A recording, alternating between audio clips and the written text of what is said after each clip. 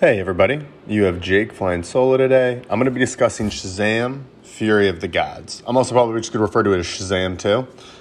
This is the sequel to the 2019 film Shazam, which is part of the DCEU. For those who don't remember, the first Shazam I really liked actually. It was a nice family film. It was different from what the DCEU and Marvel had been doing. Really family forward or focus on having a family aspect.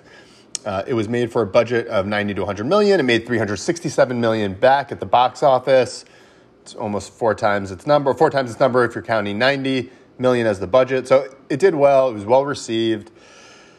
A lot of goodwill behind it, not only for being different, people like Zachary Levi, people like Freddie Freeman, Jack Dylan Grazer, who's playing Freddie Freeman. And there was a lot to like about the film and the franchise heading into this film.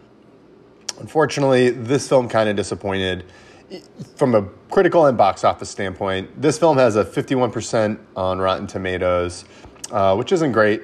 And the box office is currently at 120 million, and the budget was 125. So this is yet to make back its budget, and it's been out for 3 weeks, which is bad.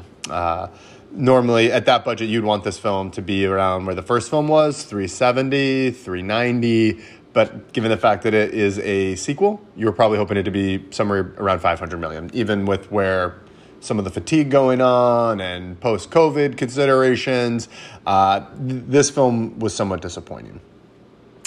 It's hard to talk about this film without also talking about Black Adam, which also disappointed. That film made $400 million on a $200 million budget, which was not great. The reason these two films are hard to separate for those who aren't big comic book nerds or have been paying attention to the Hollywood trades or podcasts that I listen to, these films really should have been together. Black Adam is Shazam's main villain, and everyone assumed that he would be in the sequel, especially when they announced that The Rock was going to be cast. It just seemed to make sense. You cast this major hero, put them in this franchise, you cast this major actor, The Rock, as Black Adam, I don't know, I've heard mixed. I think he's somewhat interesting as a villain, but DCEU had been having trouble getting traction. Pitting The Rock as a major villain and major antagonist in the franchise and then setting him up in the sequel would have been, I thought, a really smart way to tie in Shazam to the larger universe and maybe get back some momentum. That's not what happened. They gave The Rock his own movie. It failed. That movie failed mainly because, for people who heard me speak with my nephew Eric recently, he liked it. I also enjoyed parts of it. It wasn't a bad movie, but it just wasn't successful in terms of the box office. And it may be remembered. It's probably going to have a cult following.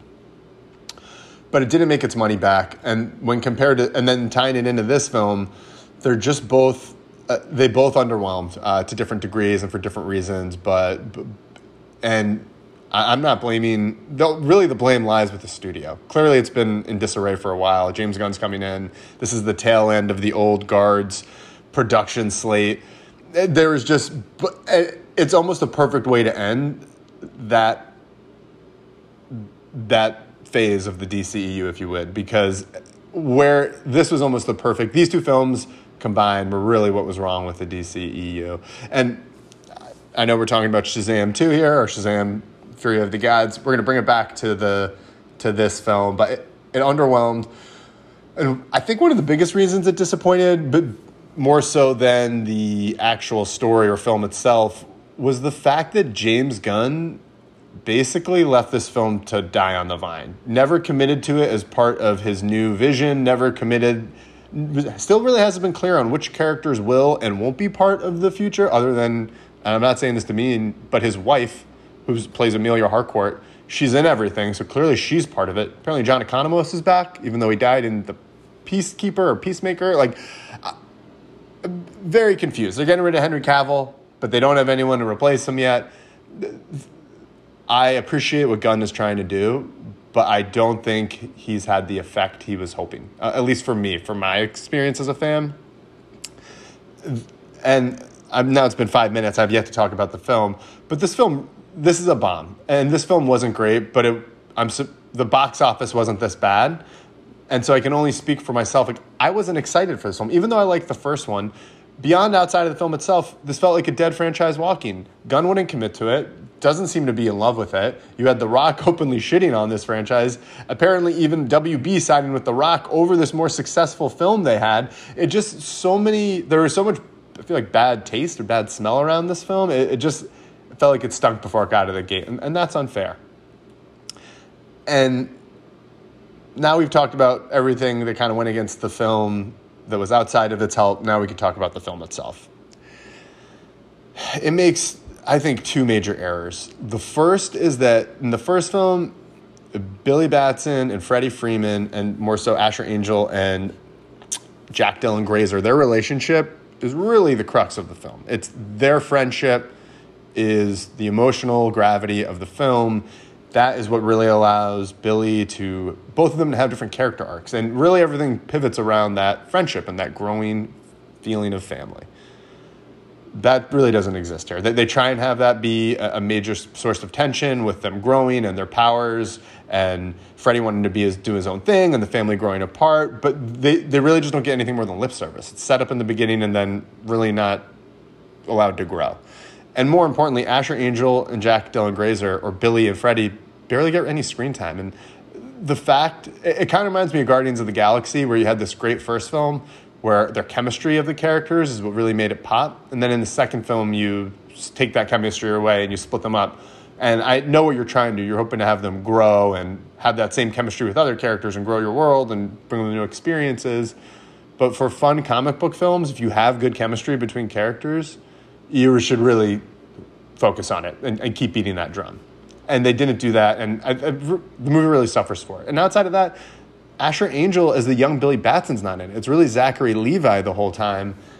And what's weird is with him in it for 90% of the film and him acting childish and immature and petulant, he just doesn't really come off as heroic. He just really comes off as childish and immature, and that isn't very likable. In the first film, Shazam was very flawed, and Billy were flawed, but it worked. The story was done in a way, the performances were done in a way, everything was done in a way to make them likable, and they were flawed, but they had growth.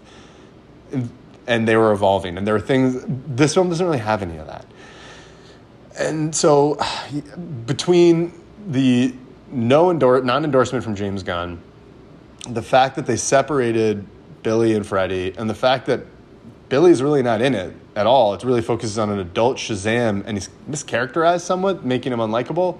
Those are already a ton of things to get over, or excuse me, a ton of obstacles to overcome. But this film doesn't do it any favor. This film doesn't do itself any favors when it comes to the actual story and villains, because they don't make, like, the story doesn't really make sense. It's really plotted like a video game. I'm not going to go through it beat by beat, but they have a number of MacGuffins that are introduced somewhat out of nowhere. You think they're going to be the MacGuffin of the movie, and then 10 minutes later, they have them. Wait, now there's a new MacGuffin. And one of the MacGuffins, I'm actually not going to go through it beat by beat. Anyone who listens to me or has heard this before knows that I openly admit Marvel films and most comic book and fantasy films make use of MacGuffins.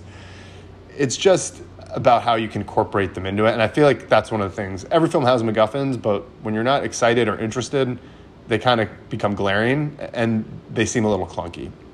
And that's, I think, what happens in this film.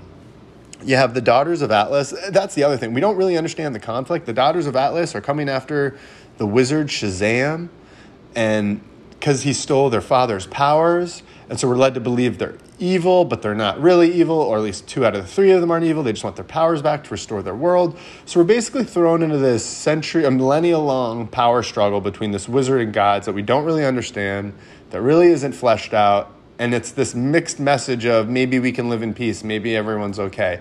And that's a good message, but without story or characters or anything to really flesh that out, it just ends up being like bland gobbledygook. It's very boring. It's not that and that's what bothers me too, is the first film I thought was good because it wasn't trying to be too serious. It was just about family and someone trying to be a hero and how those two things come together. It's pretty straightforward. It's a kid's family superhero film. And this film, it just it's trying to up the stakes. It's got interdimensional gods. It's got a dragon. It's got monsters. It's got a tree of life. It's really the tree of death. There's just so much going on. There's so much going on. They don't give anything enough time to breathe. So by the end of the film, you're kind of just, you felt like you've been on an amusement ride, but one that wasn't that fun. And I feel bad because this film, I feel like is kind of getting some of the same treatment that Ant-Man Quantumania did. It has flaws, but it feels like it's taking some punishment for previous films that got the benefit of the doubt, or for really the last 10 years of comic book films. It seems like some critics are taking the moment to really bash these films now that the sheen or shield of the public euphoria and love of them have gone. I'm losing myself here. But there really wasn't a lot to like in this film. Just to bring it back, the story doesn't make sense. You have Lucy Liu, you have Rachel Zegler, you have Helen Mirren as these villains, and really none of them are... Rachel Zegler is great, but Lucy Liu and Helen Mirren are just... They come off as comic book villains, and really, it's plotted like a cartoon. It feels like a cartoon. Even the emotional beats that I think the first film did so well come off cartoonish here. And that's, at the end of the day, it really comes off cartoonish. And this is where I think comic book films have kind of gotten themselves in this difficult position. And it's something Marvel used to do really well. It knew how to have fun with itself without undercutting the seriousness or stakes, allowing people to laugh at some of the absurdity of what was going on, but still get emotionally invested in the story and the characters. It feels like both DC and Marvel have lost sight of that. Marvel more so from a place of success, where it feels like now they just treat everything as a joke, and I feel like sometimes they're laughing at me, which isn't the best feeling. And DCU, overall as a franchise, they've had a real hard time, I think, injecting any humor into the series or franchise. But the first Shazam did a good job. But in this one, again, it reminds me of Thor: Love and Thunder. There's too many jokes. It steps on itself. And yeah, we know it's silly, but you need to treat it a little more seriously if you want the audience to take your film seriously. And that sounds so condescending and obvious to say, but for someone who loves these films and for someone who's been going to all of them since opening weekend of Blade in 1998, I love them. But I've definitely noticed since Endgame, the comic book movie industry is having a real hard time balancing the humor with the actual story and giving us things that we can laugh at and still care about. And I think that's really it. And I hate to throw this together with Ant-Man Quantumania. It's probably unfair, but I look at both these films and they both are suffering from a lot of the same things. Tonal issues, lack of story development, cartoonish plotting. Kang is good, but overall, across the spectrum the last few years, villains in general aren't great. Also, MODOK was a huge issue. And there was no other villains outside of Kang. So no, both these films do have pretty much all the same issues. And it really comes down to, some of it is actual production. Ant-Man Quantumania didn't suffer from the same thing as Shazam 2, in that Kevin Feige basically hung it out to dry and said maybe or maybe not we'll do more Ant-Man. But in terms of the films themselves, bad writing, bad plotting, weak character development, generic action, which is something I'd never really is a very new and the most troubling development across all the comic book films or TV shows, is the boring action. Like, how do you not do good action? I think the biggest problem with that is CGI. They've just become so unimaginative, and it's an issue. And this film suffers from all those same issues. The fight with the dragon, the fight with the monsters in the Tree of Life. There's only a handful of fights with him and the actual goddesses, and they're very quick and boring. All right, bringing it back to this film, I'm going to give it a low grade. I mean, this feels mean. Probably in hindsight, I want to give it a little bump. But this is a 2 out of 10. This film is really boring. You can watch the first 10 minutes and the last 10 minutes, and you really won't miss anything. And I feel bad saying that, but this film was just weak. I like this director. I like the cast, but I feel bad saying this because I know this is the end of the franchise and I don't want to dance on their grave, but if this was your last shot, if this was your shot to save your franchise, if you're Sandberg or any of these producers, or you messed up, and like you really messed up. And if not that I am, but if I were a producer, or if I were James Gunn, and I was thinking about who I was going to keep and who I was going to leave, and I saw this film, I would cut Shazam too. It's just it's a stinker, and it's not like the worst film I've ever seen. And as I said, if I ever am held to account, there are worse films that I've given higher grades for Shazam than. But the reason I'm giving Shazam such a hard time is this was literally the movie they had to make to save their franchise, and they failed, and they knew that, I think, at the time too. All right, one last thing on Shazam. I know I just kind of alluded to some of the Rock stuff. So these characters probably should have their own movie. That was nixed early on in development. Rock wanted his own film. So then there's talk about having them appear in post-credit stingers, those teases, and during obviously after the film. The Rock nixed Shazam showing up in his film, which is why they had the Henry Cavill. And he nixed any of his characters. It was supposed to be Hawkman and Cyclone showing up in Shazam 2 to recruit Shazam to the Justice Society to help stop Black Adam. And he nixed that too, although the second one seems like it was more just out of bitterness. But the story is that he did that because he hates Shazam so much. And so the reason I'm bringing this up is The Rock taking Black Adam and not wanting to be in Shazam to the point where he openly is disdainful and says he will never appear in a movie with that character would be the equivalent of Josh Brolin becoming Thanos and then saying, no, I really hate the Avengers. They're so lame. I can never be in anything with them. I know there aren't a ton of Shazam fans, and that's a whole other thing about him. His name was Captain Marvel in the comics, and he doesn't have a name until the very end of this film, too, where they finally name him Shazam. But Shazam and Black Adam, they have the same power set. They are intricately intertwined. Their origin stories are connected. They are intertwined characters. To have a film franchise where one of them, the stars, didn't want his character interact with the other, it's lunacy. It's literally like having a Magneto and X-Men, two actors, give them each separate films, but never have the X-Men fight the Brotherhood of Evil Mutants. It's insane. And again, I just think it's really indicative of how messed up the DCU is.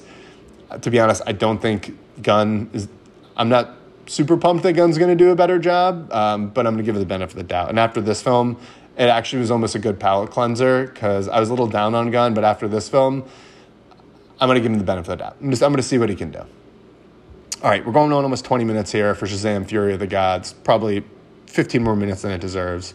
But yeah, giving it a 2 out of 10. Really bummed out. Don't recommend it. Don't recommend it under any circumstances at the moment. I do recommend the first one if you're looking for a fun, family-friendly film, and I would only recommend it if you liked the first one and wanted to know what happened. But yeah, really disappointed. Shazam 2, Fury of the Gods. Real bummer. All right, talk to y'all later. Thanks for hanging. Bye.